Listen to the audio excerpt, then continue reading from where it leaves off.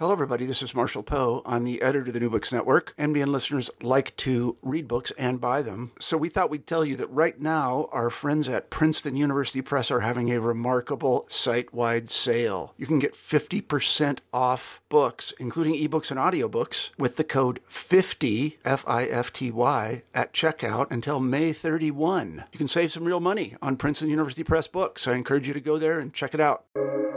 Welcome to the New Books Network.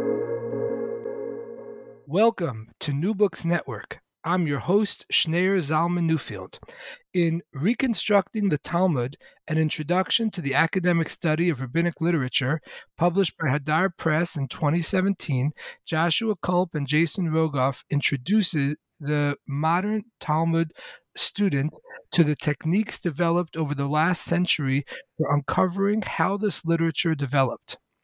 This work introduces the reader to the world of academic Talmud research and opens new venues of exploration and understanding of one of the world's great literary treasures.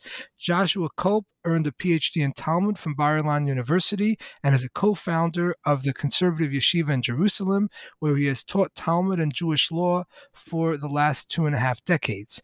Jason Rogoff earned a PhD in Talmud and Rabbinics from the Jewish Theological Seminary of America and is a faculty member at Hadar. I'm so glad their book has brought them to our program. Welcome, both of you. Thank you. Thanks for having us. Thank you so much. So to get started, could you please tell us a little bit about your background and what led you to write this work? And let's start with Josh. Okay. So I don't know how far you want me to go back, but I grew up in New Jersey. You can hear I live in Israel now, but I have an American, maybe not a New Jersey accent, but that's because I'm from South Jersey. And I started learning Talmud when I was 22. I had started rabbinical school at the Jewish Theological Seminary. I was actually in California, and I don't know, it got very, very quickly. I became very interested in learning Talmud. And I'll make a long story short, I ended up staying in Israel, founding the Conservative Yeshiva where I teach at now, and doing a PhD in Talmud at Bar-Ilan University with a professor who's also at the Jewish Theological Seminary.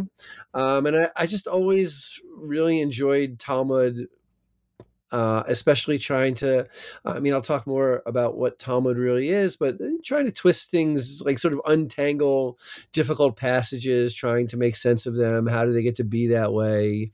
And along with that, in my professional career, I've always been teaching non-academics. I never really taught in a purely academic atmosphere. I taught either regular people, which is one of the great things I think about Talmud, is it's something that both professionals study, but also lay people study it all over the world every day. Hundreds of thousands of people probably study Talmud, which makes it kind of unique in the academic landscape. And then I really can't remember the year we met. It was probably, Jason will remember it better, maybe around 2010, somewhere around there. I believe maybe 12, something like that. 12. I don't know. I was teaching. Jason's a little bit younger than me, and I believe Jason was substituting for me. Is that correct? Yeah. Yeah, I was away on a trip, and Jason substituted for me, and it was a shidduch, a match made by the former Rosh Yeshiva, the head of the institution where I work, and he got the two of us together. And I kind of remember sitting at the desk and saying, like, why don't we write a book in English? I think we both write in English better than we write in Hebrew, although we can read and speak Hebrew. We like writing in English, and we both wanted to write a book. And from there, it just sort of, we had the luxury of working in a non-academic kind of atmosphere. So no one was telling us what we had to write about. We basically could make our own choices without any pressure. But we found that we worked well together, and we've been Chavruta study partners over the last, I don't know, since that point, whenever that was. And I think we found, which was really great, is that our skills complemented each other. We both brought different things to the table. And just maybe another thing, since this is the New Books Network and you have a lot of writers on here, the process of writing with somebody else was really pleasurable. a lot of researchers and scholars and writers do it as a lone person working on by themselves. And I found it is really very helpful to have somebody I can always count on to read what I wrote, to bounce off ideas. Many ideas, the first time you have them, are kind of bad ideas. And you need somebody else to say, like, oh, that's not really, it doesn't make sense. And refine it, and it gets better over time. And that's part of what the Jewish study yeshiva, what the Jewish Study Academy is always like. And bringing that to the written word, I found very, very beneficial for our writing. That's great. Thank you for that. And Jason, what do you say? Well, now I get to tell my version of the story. Which is, of course, in the true Talmudic fashion, is entirely different perspective. Yeah, it's totally different. But Josh and I actually have a very similar background because I too grew up in New Jersey. Both of our fathers were congregational leaders in the conservative movement. We have a very similar upbringing, and I also now live in Israel. He lives in Modi'in, and I live in Jerusalem. But my path to sort of getting into Talmudic study was came a lot in my home. My father was always very excited about studying Talmud, and that sort of introduced me to it. And then when I went to college, I had the privilege. I went to Columbia University. I had the privilege of studying with Professor Halivni of blessed memory. Josh and I both had really the incredible experience of each of us individually getting to study with two titans of Talmudic research. I studied with Professor Halivni, and Josh studied with Professor Shama Friedman. And I would say through Professor Halivni's class, it really got me excited about looking at Talmud in this really interesting way and trying to understand the development of the text, which led me down the path of writing a PhD. And I came to Israel to work on my PhD, and then a few years after being here, Josh and I actually met I did sub for him, but the first time I actually met him was at a bar mitzvah. We sat together at a bar mitzvah, and Josh, before working on reconstructing the Talmud, put out a terrific Haggadah, which used sort of a similar kind of technique. The manual for Passover Seders. Yes, the manual for Passover Seders, which also has a history of development. So Josh did an incredible job sort of deconstructing the history of that text and making it accessible to a wider audience. And I found that to be very inspiring. And together, we, in our meeting, thought that we started studying together, and it brought up this idea of trying to do the similar kind of thing with Talmud, both because of our excitement around studying Talmud from an academic perspective and our desire to make that material accessible to a wider audience beyond the walls of the academy. Right. Well, that is a very noble ambition. To jump in a little bit to your book, for listeners who are not familiar with the Talmud, Josh, could you tell us a little bit about what the Talmud, specifically the Babylonian Talmud, which is what your book focuses on, what is the Babylonian Talmud, and what types of material does it cover? How much time do you have? I think the elevator pitch, Yeah. So look, the Talmud is a book. The Babylonian Talmud is a book composed in Babylonia, where a majority of, let's say, the learned Jews were living from around the years 200 CE to 500 or so CE. And it's a recording. What's amazing about the Talmud is the multiplicity of genres of literature that are preserved in the Talmud. A large portion of the Talmud is legal discussions, but it's not all legal discussions about purely religious matters. I have it's interesting. I have a cousin, a first cousin, who was born and raised Catholic. My first cousin, and he knows nothing about Talmud. Doesn't really know anything about Judaism. And I got him to study a little bit of Talmud with me, and he was amazed they're talking about things like loans and contracts and damages and marriage law and divorce law. It's not all discussions about how you communicate with God or how you pray or how you keep the Sabbath. But what's I think one of the most beautiful things about the Talmud is all discourse and mostly discussions and arguments. And unlike any other piece of literature that I'm familiar with, it's composed not just by one person, it's composed by lots of people, by a group of men living over the course of hundreds of years and trying to sort out the conversations, the arguments, the development of their literature, because it's not, we don't have recordings of what they said. We have recordings of what was recorded, orally or written. It makes it for a very unique challenge. I mean, I don't know all literature in the world, but my impression is that there's something that's more studyable. I don't know if that's an English word, but more engaging is probably a better word. I like to make up English words. For study. And for give and take. I mean, there's a reason why in English, like a Talmudic logic has sort of entered the lexicon. And it's true. The Talmud is extremely complicated with questions and difficulties being raised and answers being given. And sometimes the difficulties don't make sense. And sometimes the answers don't make sense, which creates more and more heaps and heaps and heaps of discussions. And it's, once you get the expertise, it does take some, like the bar of entry is not small. It's hard to read the Talmud. Even if you read it in English, it's not, or in some other language, it's not an easy text. It's quite opaque. But when you have a good teacher, you can start to make sense of things, and it's very engaging, and I find it very much appeals to certain people's thought processes. So the Talmud covers a very, very wide span of literature, including folklore and legends and myths and legal discussions and all walks of life, and anything from like what shoes a person should wear to how they should mourn for their parents if they died. And it really, there's like everything in there. So right. And Jason, in your book, you distinguish between traditional Talmudic commentaries and modern critical scholarship, and you use you compare it to the difference between a builder versus an archaeologist. What did you mean by that?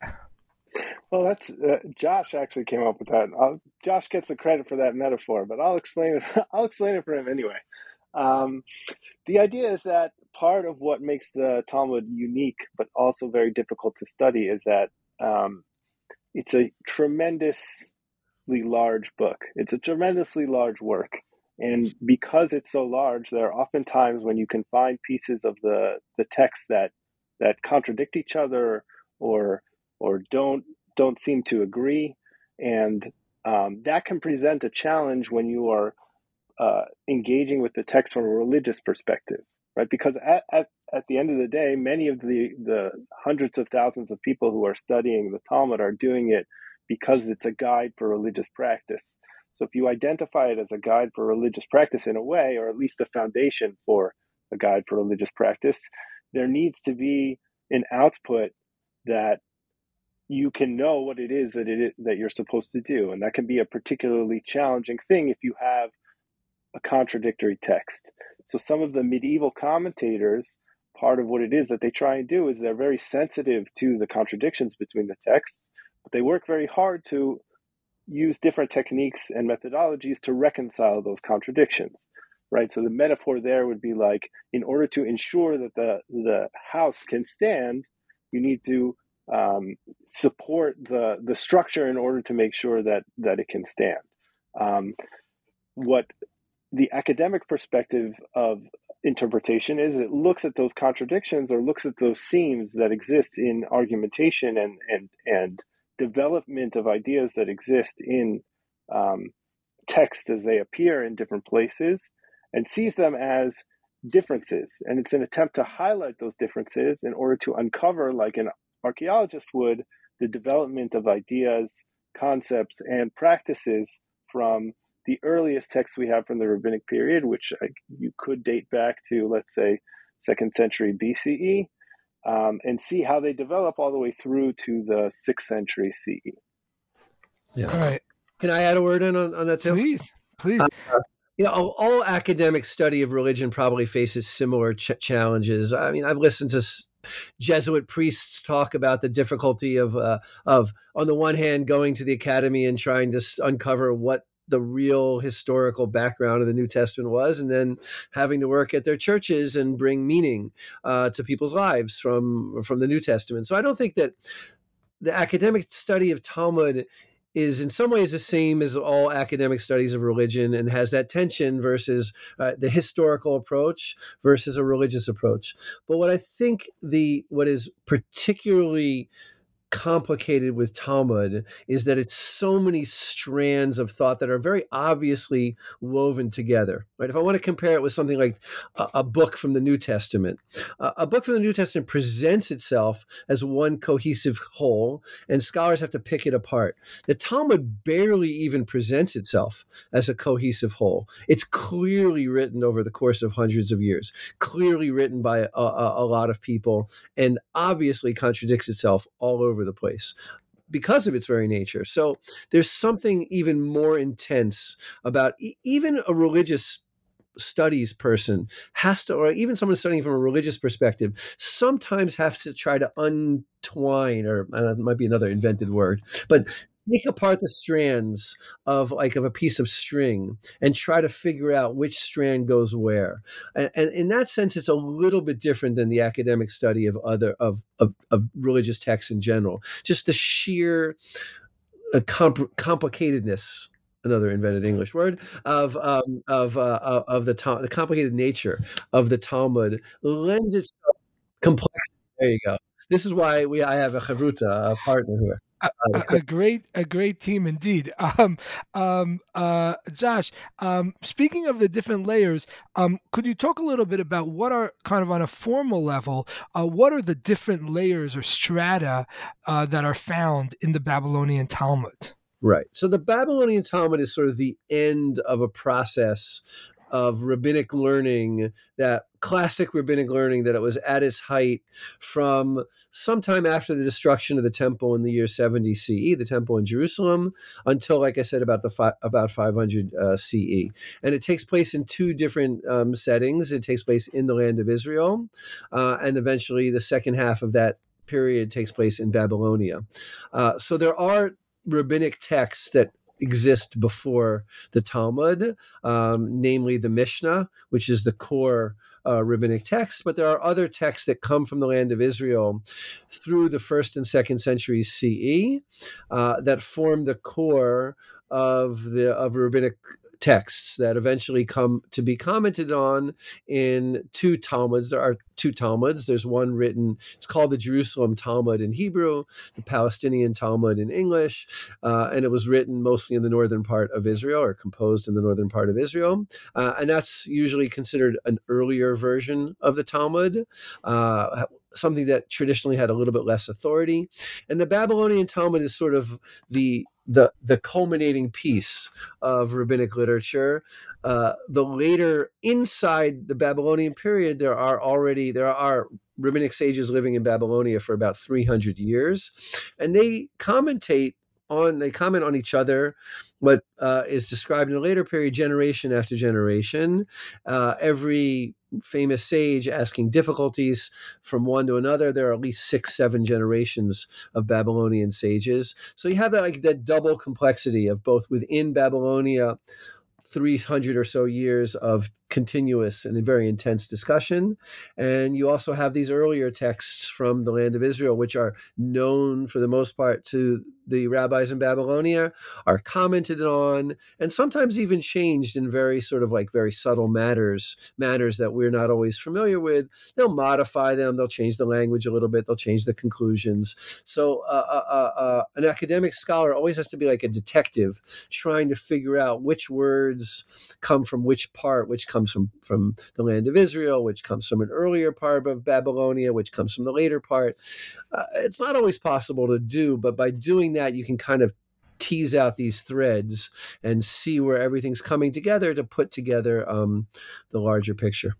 Right. And speaking of modern scholarship and the Talmud, Jason, what are some of the hallmarks of modern critical scholarship on the Talmud? So you could say that there's sort of two different types of interpretation. There's what's called lower criticism and higher criticism, which is also true in other. The differentiation also exists in the study of other religions and religious texts, or really any ancient text. Lower criticism is the idea where there are different versions of the text that have been preserved in different manuscript traditions. There's not a single text of the Talmud. There are different versions that appear in different written texts that date back hundreds and hundreds of years ago. And an analysis of the differences between those texts can sometimes yield interesting conclusions about how a text may or may not have changed over time. So that's called lower criticism. And then higher criticism uses techniques which, as Josh mentioned earlier, the Talmud is comprised of texts from different generations and different time periods. So we have texts or works that exist prior to the Talmud, which sometimes preserve earlier versions of those texts. And by comparing a version of the text which appears in an earlier text to a text that appears in the later text of the Talmud, you can understand some kind of development of ideas. On top of that, also, the Talmud itself has a narrative voice. It's comprised of statements made by different generations, but within the Talmud, there's sort of a narrative voice that leads you through the discourse of argumentation between the conflicts between the different sources that are brought. And the modern study of Talmud and modern scholars identify or isolate that narrative voice, and the isolation of that narrative voice allows you to understand what type of sort of packaging or context the narrative voice may have given to earlier statements, which is different from the intention of the person who made that original statement. Or sometimes you can get an editor who could change some of those original statements. So there are tools and techniques which academic scholars use to identify those different layers within the text. The simplest one is that the narrative voice appears in the language of Aramaic, whereas the statements or the earlier statements appear in Hebrew. So sometimes you can use those differences in language in order to identify different voices within the text.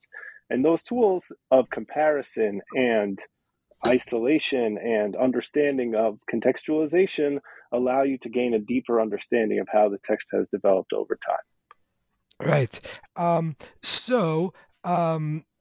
Josh, what is realia, and how does it help one understand the statement of the Talmud regarding when a person should recite the Shema prayer? Okay, I got to think about this for a second here. That's a question from Moshe Benovitz. Yeah, all right. I think I remember this one a little bit. I think it's in our introduction a little bit, if I remember. But as I said before, it's been a long time since we wrote this book. It actually was published in 2014, and we've been working on a lot of things since then. And as Jason knows, my memory is not what it was in 2012. I'm a little bit older now. So look, understanding the Talmud was written in the land of Israel in Babylonia 1,500 to 2,000 years ago. They just had stuff that we don't have. Like, they had science that we don't have. Everything about their lives was very different from ours. And it's so hard to keep that in mind all the time because we're so conditioned to think of like mundane things as, our clothing and the way we wash and the way we groom ourselves and the foods that we eat and the way we travel to work and the way we communicate with each other. And even if you ask one of your kids, they can't even imagine what life was like without a cell phone. Like, I can barely imagine what life was like without a cell phone, and I didn't have one until I was like 40. I still it's very hard to remember that people lived very different material lives back then. So that question is important in all different fields. What you're referring to is it was very hard to tell time at night. Right? It's such an obvious thing. Like we think of it as like, oh, we look at our clock. It's right now 9:44 in Israel. I have multiple watches. I can look at my phone. I can look at my computer. Very easy. How do you tell time on a cloudy night or on even with the stars? I mean, it's not precise. So I don't have a full answer to that, but there is what's one of the things that's very interesting. This is a reading by Professor Moshe Benovich of the Schechter Institute in Israel, who wrote a great book on the first chapter of the Tractate of Brachot, which talks about reciting the Shema, a prayer said in the morning and in the evening. He talks about reciting at night, and he talks about the Talmud refers to some cryptic astrological phenomena that like the normal commentators living in France and Germany and Spain in the Middle Ages didn't have access to Greek astrological systems. They didn't speak Greek. They didn't have the Greek texts. There was no way they could know them. But modern scholars, not me and not Jason, can read Greek. And we know what some of these things mean. And he connected them up with Greek astronomical signs. And it just makes, all of a sudden, the Talmud makes sense. There's all sorts of things about like various figures crying and braying, and no one knows what they mean. Comes along somebody who knows Greek and says, well, I know exactly what that means. And that's just a great example where, like, all of a sudden everything becomes clear, and it was very interesting. But I can't overestimate. There's some of these things that it requires like just a world of knowledge, and with teams of researchers relying on other people's fields. That's the great collaborative nature of the Talmud being opened up as a book, not just for Jewish researchers, but for Jewish researchers to avail themselves of historians and linguists and scientists from all different fields. It's a great contribution, I think, of the university to the study of Jewish texts. Yeah, I could just say for me personally, when I was reading your book and I came across this, I found it so fascinating because having been raised in a very ultra-Orthodox Jewish environment where the rhetoric was that, the Talmud is this, very sacred Jewish text, and that, we're trying as much as possible to preserve the sanctity of the Talmud, to preserve the sanctity of our community by fervently embracing the Talmud and so on, and trying as much as possible to keep out quote unquote secular influences, modern secular influences, in part through the diligent study of the Talmud.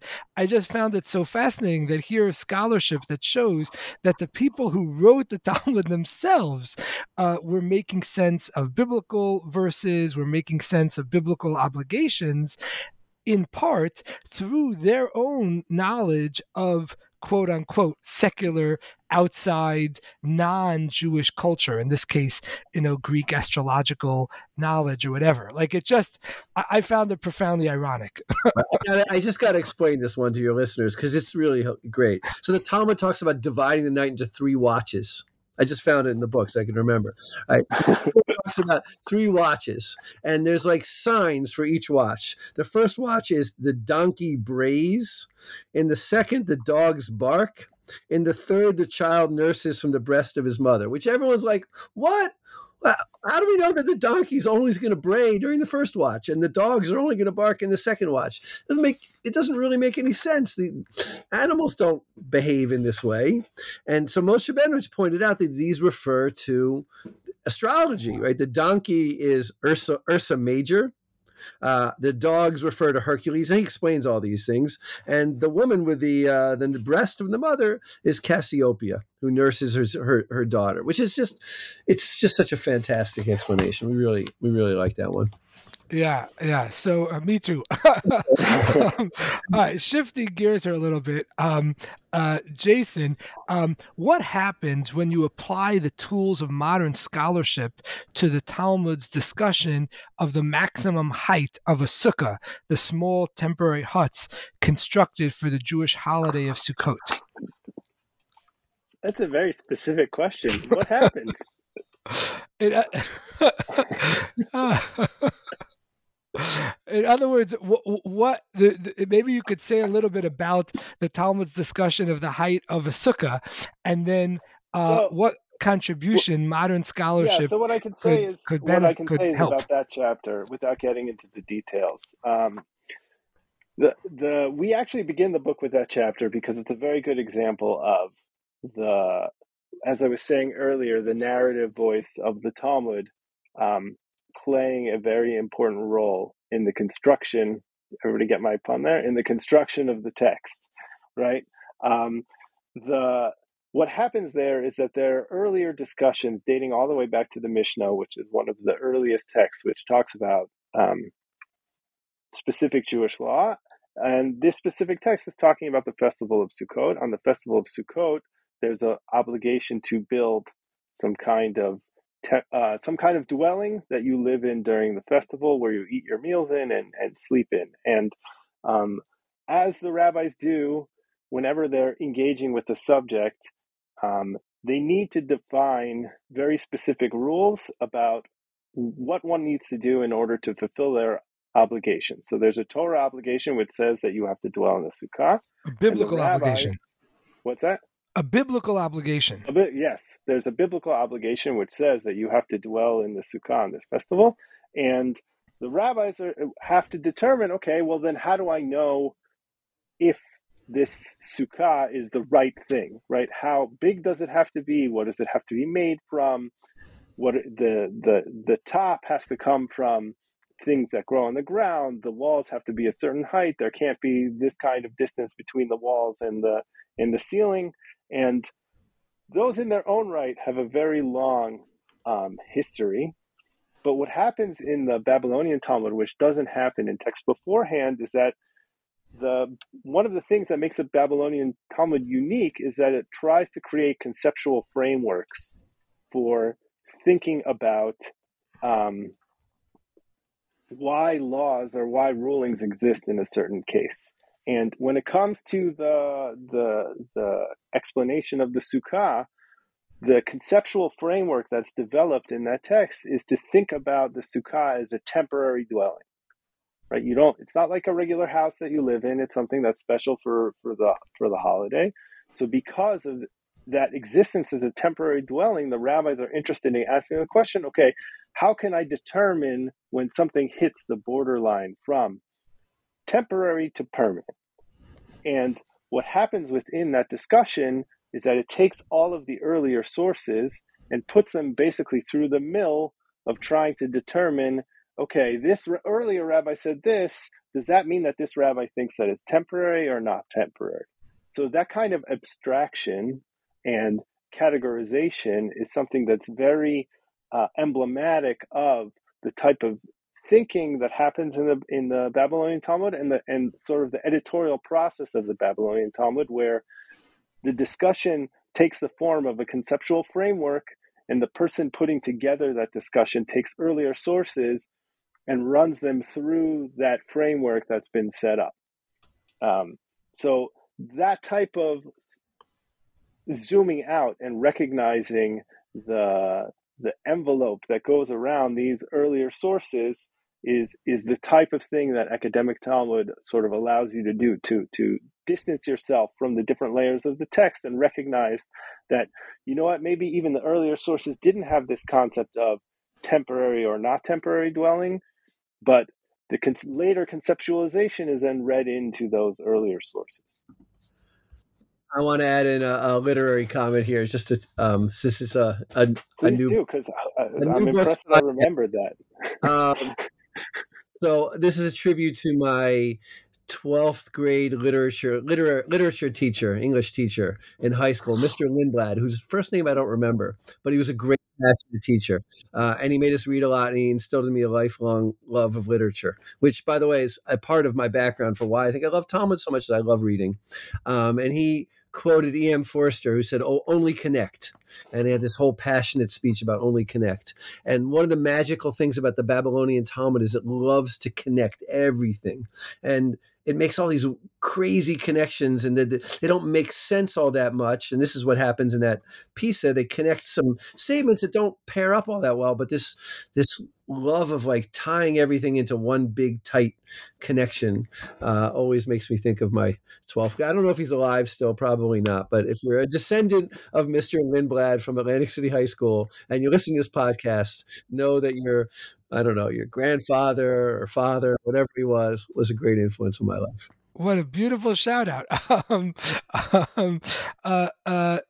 Josh, I'm curious, what is the Afikomen and how does it relate to reinterpreting Greco-Roman laws and customs? All right. Well, Zalman, you know what the Afikomen is, right? Everybody, every Jewish child, it's probably the most loved Jewish ritual in the world. And if you go to a Seder, a Passover meal at a Jewish home, a traditional Jewish home, or maybe even not a particularly Jewish traditional home, one of the highlights of the Seder, this festive meal where we retell the story of the Exodus from Egypt, is the leader of the house, usually the father, traditionally the father, takes a piece of matzah, that Jewish bread, the thin Jewish, not particularly tasty bread, hides it, and the kids spend the rest of the meal looking for it. And if you bring it back, then you get a present from your dad, and it's really fun. It's like hide and seek for the Jews, and it's a very popular custom. Keeps the kids from driving everybody nuts during the rest of the Seder, and then we get to eat it for dessert. That's the other part, which is like matzah is just. It's not really the most tasty thing in the world. As I always tell people when I teach about the Seder, if I went to somebody's house and they came out with this dry cracker and they said, "Here's your dessert," I would like, what are you on? Are you crazy? Like, where's the cake? Where's something sweet, some fruit, something better than that? So anyway, if you're sensitive to Hebrew, Afikomen does not sound like a Hebrew word. And in this chapter, and I wrote about this in the Haggadah as well, my commentary on the Haggadah, the word has a totally different meaning in the original Hebrew. I'm not really going to go into all the details about it, but basically the Mishnah, that early text, says you don't finish your Seder meal with an Afikomen, which probably was some Greek custom of carousing and drinking and having a lot of fun, which, I listened to something else. A really good another podcast. Can I mention a rival podcast? I don't know if it's a rival. Sure. This American Life was it was a great. The second episode was about a family a Jewish Orthodox family who celebrated Christmas. It was very funny, and one of the comments they made, being Jewish isn't any fun. And so the guy said, "Well, that's the most Jewish thing you could possibly say." So it's the original. It's funny how the Jews transformed somehow in this twisted way. A prohibition. Don't go and have fun at the end of your Seder. You're supposed to be studying Torah. Instead, what do we transform that into? The most fun thing that we do in the entire Jewish year, which is go search for the Afikomen. So we go through the history of that. And it's fun. It's people like seeing how the things that we do today are totally different than they used to be. And there's something beautiful in that. There is something beautiful in transforming an anti-fun message into a fun message. I kind of like that one. So. That is really something. Jason, what is a pruzbul, and where did the rabbis get the idea for it? Okay, so I feel like I'm on a test. Not at all. Not at all. What is a pruzbul, and where did it come from? Well, like Afikomen, pruzbul is also not a Hebrew word. It comes from the Greek. And again, I'm not going to get into there are super duper intense details about this issue. But basically the Torah demands that there be a sabbatical year every 7 years. And not only does the land lay fallow, but there's also a process of remission of loans. And already in the earliest of the rabbinic period, with one of the early rabbis, it becomes clear that loan collection is a challenge. Now, the Prose Bowl, as we discuss in the chapter, is not necessarily directly exactly related with the sabbatical year. It might be something that's more generally meant to help with loan collections. But just to simplify the issue, the Prose Bowl seems to be some type of Greek judicial procedure that was done, which allowed for lenders to have an easier time to collect loans by involving courts in the process. The reason why it's interesting and the reason why we wrote a chapter about it was, again, because it's another example of the rabbis engaging with the environment surrounding them. Here, actually, instead of rejecting something that's going on in the surrounding environment, we don't do this, we study Torah. This is, there's something here that's useful that's going on in the world around us. We have some kind of understanding of the judicial practices and the monetary practices of those living around us, and we see that it can be useful in our own lives. And the question is, how do we take something from sort of the outside and integrate it into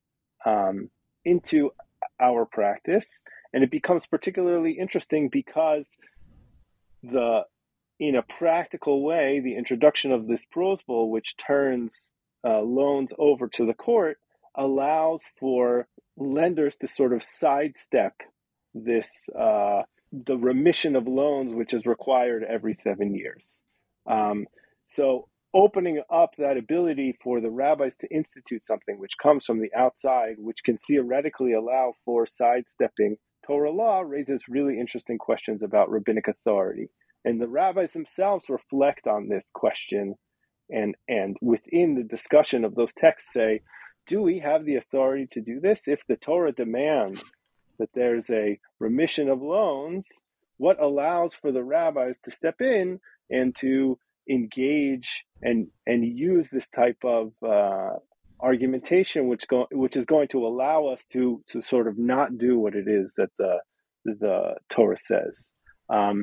Now, it's also interesting because in the context, it seems that the rabbis are really responding to a pressing economic need from both directions, meaning people need to receive loans. If you know that loans are going to be canceled as it gets closer to the time when the loan is given, then no one's going to give loans anymore. And also, if you're giving a loan and it's hard to collect that loan, then there also isn't going to be an incentive to give loans. But at the same time, you also want people to continue giving loans because people need loans.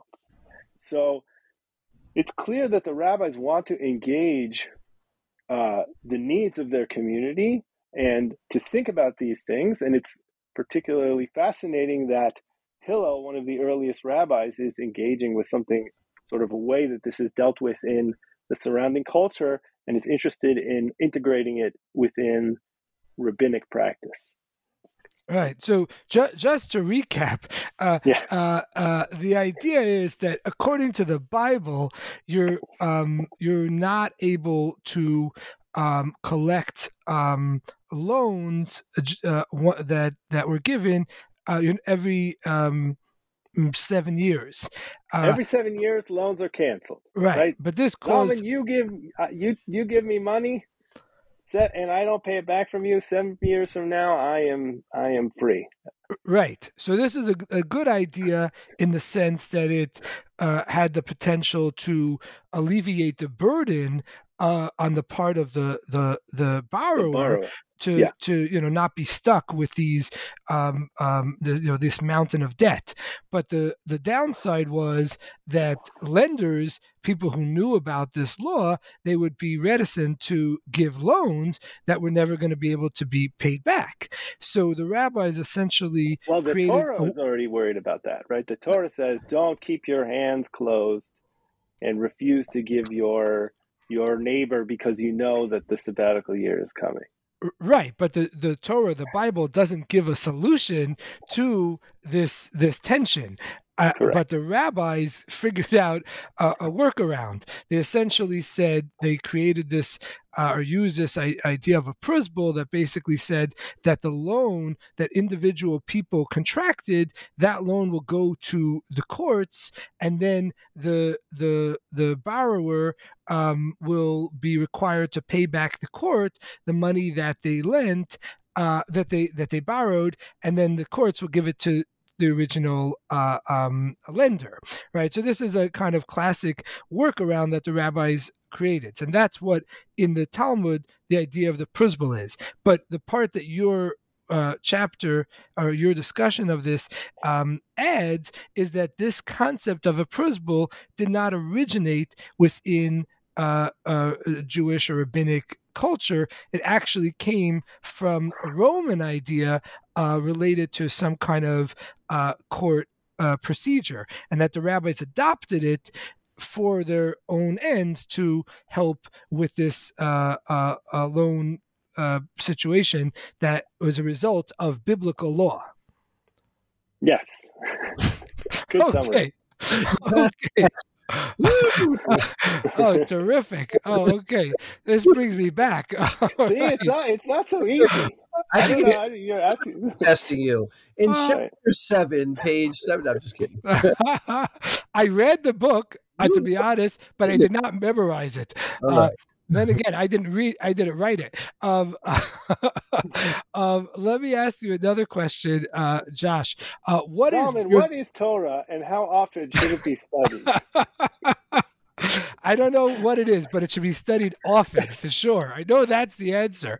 What is Birkat Hamazon, and are women obligated to recite it? Okay, great question. I found the chapter already. I could. All right. So Birkat Hamazon is it's usually translated to grace after meals, but no Jew would really grace. Jews don't do the grace thing. We have like blessings, brachas. We got a lot of blessings. So it's the blessing recited after you eat a meal. And look, the place of women in that chapter, we talk a little bit about the place of women in both society and in religious ideology. Look, the rabbis were writing 2,000 years ago.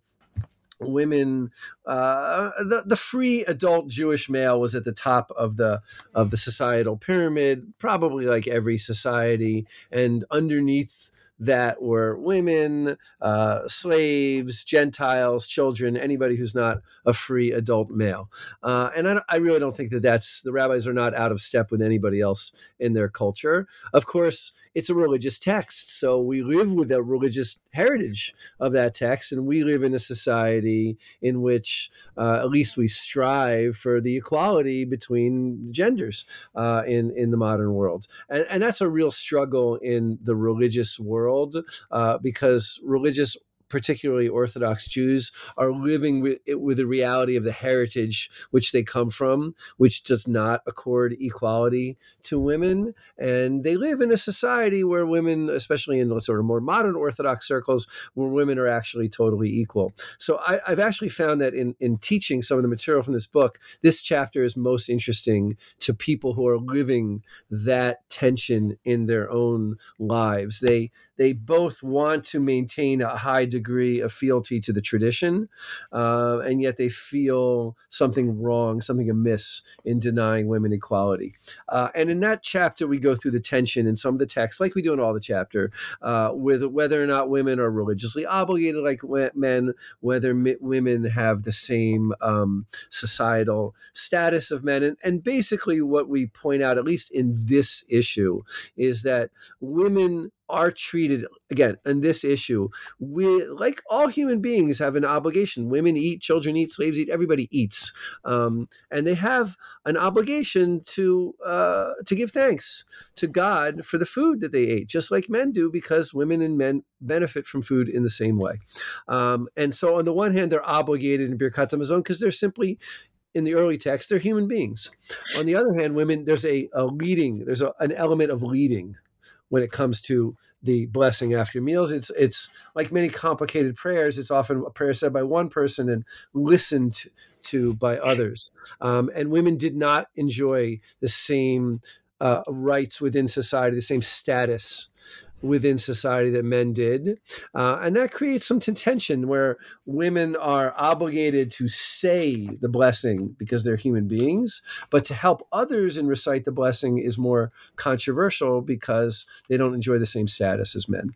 And I really think that that's one of the things that's interesting in this whole chapter is to see the struggles in the early texts with sort of disentangling the equal status that everybody has created in the image of God versus the sheer reality that not everybody has equal status within a society. Right. And okay, Jason, now you had time to warm up. So now you're ready for the next question. In what ways do mourning customs found in the Babylonian Talmud differ from those found in earlier sources? You got the good question. That was a good one. I'm ready for this one. I can do this one. You got it. I could do this. So, like we were speaking about earlier, how Greco-Roman culture sometimes influences Jewish practice. The chapter about mourning, we spent some time talking about how Babylonian practice is different from earlier practice. Certain aspects of mourning practice in Babylonia are different from mourning practices in the land of Israel. The example that we give is after a death, descendants or close relatives sit Shiva. Most people know what that is, a 7-day mourning period. I'm sure there are plenty of books and TV shows and podcasts that people have heard about this. But there's a weird sort of quirk in the rule that if the death occurs before a festival, like Passover, then the festival cancels the mourning period. In the earliest version of that law, as it appears in the Mishnah, the text from the land of Israel, someone has to have a 3-day mourning period in order for the festival to come and cancel the rest of the mourning period. Meaning, if you don't have 3 full days or 2.5 days of sitting Shiva, then the festival would come and it would not cancel it. But if you sat Shiva for 4 days, and then the festival comes, it will cancel it. The development that happens in Babylonia is that if any amount of mourning, even 1 minute, even 30 seconds of mourning takes place before the festival, meaning the person is buried before the festival happens, even if it's right before the beginning of the festival, then that mourning period, the Shiva, will still be canceled. Okay, so it's a difference again between, does it have to be 3 days in order for the cancellation to happen, or could it be 30 seconds and the cancellation happens? And we trace those texts to identify these sort of differences that exist in the Babylonian Talmud. It's only a position that's in the Babylonian Talmud that any amount of time will cancel the mourning if the burial happens before a festival. And we leave it to our good friend Shai Secunda, who is a professor of Talmud at Bard College and an expert in Zoroastrian texts and their relationship to the Talmud, who talks about the fact that in Babylonia, there was an emphasis placed on not mourning too much, right? If you mourn too much, it's a bad practice. It was frowned upon to cry for the dead in Babylonia. And we bring this connection to sort of raise the possibility that in this cultural context, maybe there was a willingness to be even more lenient about, well, I guess it depends on if you think it's lenient or stringent, but that's a whole other question. But to have a different sort of focus when thinking about the question of whether or not should a festival always cancel the mourning period, or does it only happen after a significant amount of the mourning has already occurred? All right. Thank you for that. That's a really wonderful answer. Thank you. Okay. Let's go to Josh. Can I have a request for one question? Or no, you had them all written down. What? Throw you for a loop. All right. Go ahead. Ask a question that's not about the book. I've a lot of. The truth is, speaking of the logic of this thing, the truth is that it was my assumption that if I ask questions based on the book, you'd have an easier time answering them. Yeah. But question about the famous donkey. Yes, that's my next question. Yes. All right, Josh got the donkey. Not only did you know the answer, but you were able to anticipate the question. This is some that's high. How you know he's a great Talmudist. Yes, this is some high Jedi / Talmud master level stuff going on here. What is the story of Rabbi Pinchas ben Yair and his donkey, and what does it tell us about the place of magicians and miracle workers in a monotheistic world? Oh boy, wow, that's a great question. That's a really good question. I like that one. So first of all, we have a chapter analyzing what's called in Hebrew an Agadah. An Agadah is a legend. And the Talmud is full of amazing legends. And they're wild. They're literary crafted pieces with literary structures and wonderful to analyze, very interesting from a literary perspective. And they also contained all sorts of fabulous characters that are very memorable. And one of the most, I think, memorable stories in the whole Talmud is Rabbi Pinchas ben Yair, who is this, we'll talk about him in a second, kind of a magician kind of person and also a rabbi, according to the Talmud. And he has a donkey who observes religious behavior, doesn't eat food that hasn't been tithed, and is like kind of like a tzaddik, like a righteous donkey. And everybody loves donkeys, right? They're, the idea, like, literature's full. Even in the Torah, we have a talking donkey. So we get this cycle of tales about Rabbi Pinchas ben Yair and his donkey. And we do two things in that chapter, which I think are both really interesting. One is that we show the way the Babylonian Talmud really enhances the art of storytelling. The Palestinian Talmud, the earlier version of the Talmud, has a whole bunch of disparate tales that don't really make a whole lot of coherent sense and don't add up to much of a narrative. And the Babylonian storyteller, who really is a wizard at his craft, or their craft if it's a collected work, fashions these disparate tales and changes them into one cohesive story about Rabbi Pinchas ben Yair. And that, I think, is like, as somebody who loves literature, it's fun to see how stories develop over the course of time. It just enhances and enriches our understanding of those stories. And that's something that other professors, especially Professor Jeffrey Rubenstein of NYU, have done with many tales of the Talmud. And I should add, in traditional Jewish circles, these tales were sort of ignored for the most part, or at least not studied quite as much, because they don't give you much guide as to how to live your lives. They're not concerned with Jewish law or per se. And one of the revivals in the modern academic study of Talmud has been to pay attention to these stories as well. And there's been about, a good 50 years of scholars paying attention to these stories. So the other thing that you asked about is his role of as a magician, along with tracing the development of the literature. We note a little bit of attention in leadership models in rabbinic literature. I took a sociology of religion class at University of Michigan a long time ago, and I believe I remember that it was Durkheim who talked about two models of religious leadership. I believe it was Durkheim. Whoa. It was I spent a couple years I paid attention to a few classes at Michigan. I loved my sociology of religion class. It was at night, and he brought munchies, so it was pretty. Yeah, he did. He brought food for everybody, and we watched weird movies. And we learned a little bit about Durkheim. So I believe that you have the prophet and the sage. And one is full of charisma, does all sorts of magical, charismatic kind of works, and the other is intellectual.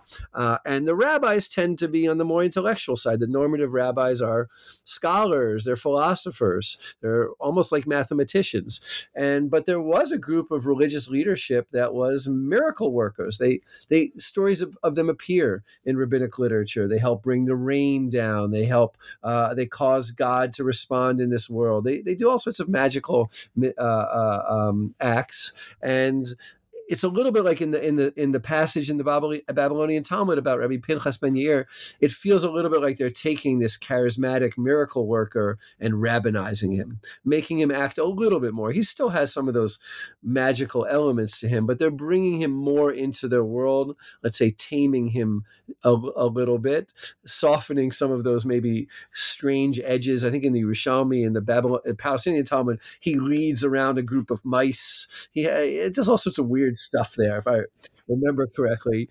He does some weird stuff in the Babylonian Talmud, but it's a little bit more brought in. And then there's a discourse on the relationship. I mean, what is magic? Magic is human beings forcing, if you will, God's hand.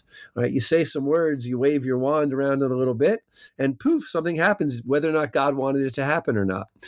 That's not a particularly theologically correct statement.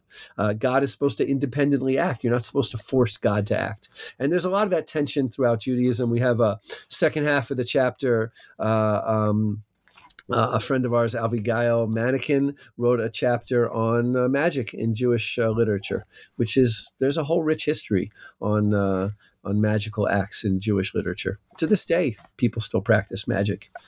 Yes, absolutely. So I just want to mention, since I am a sociologist of religion, I'm so glad that you were inspired by that class, and I'm definitely taking notes in terms of how to keep students engaged in sociology. Can you correct Josh and tell him it wasn't Durkheim? Well, yes. Was it? No, Max Weber. Oh.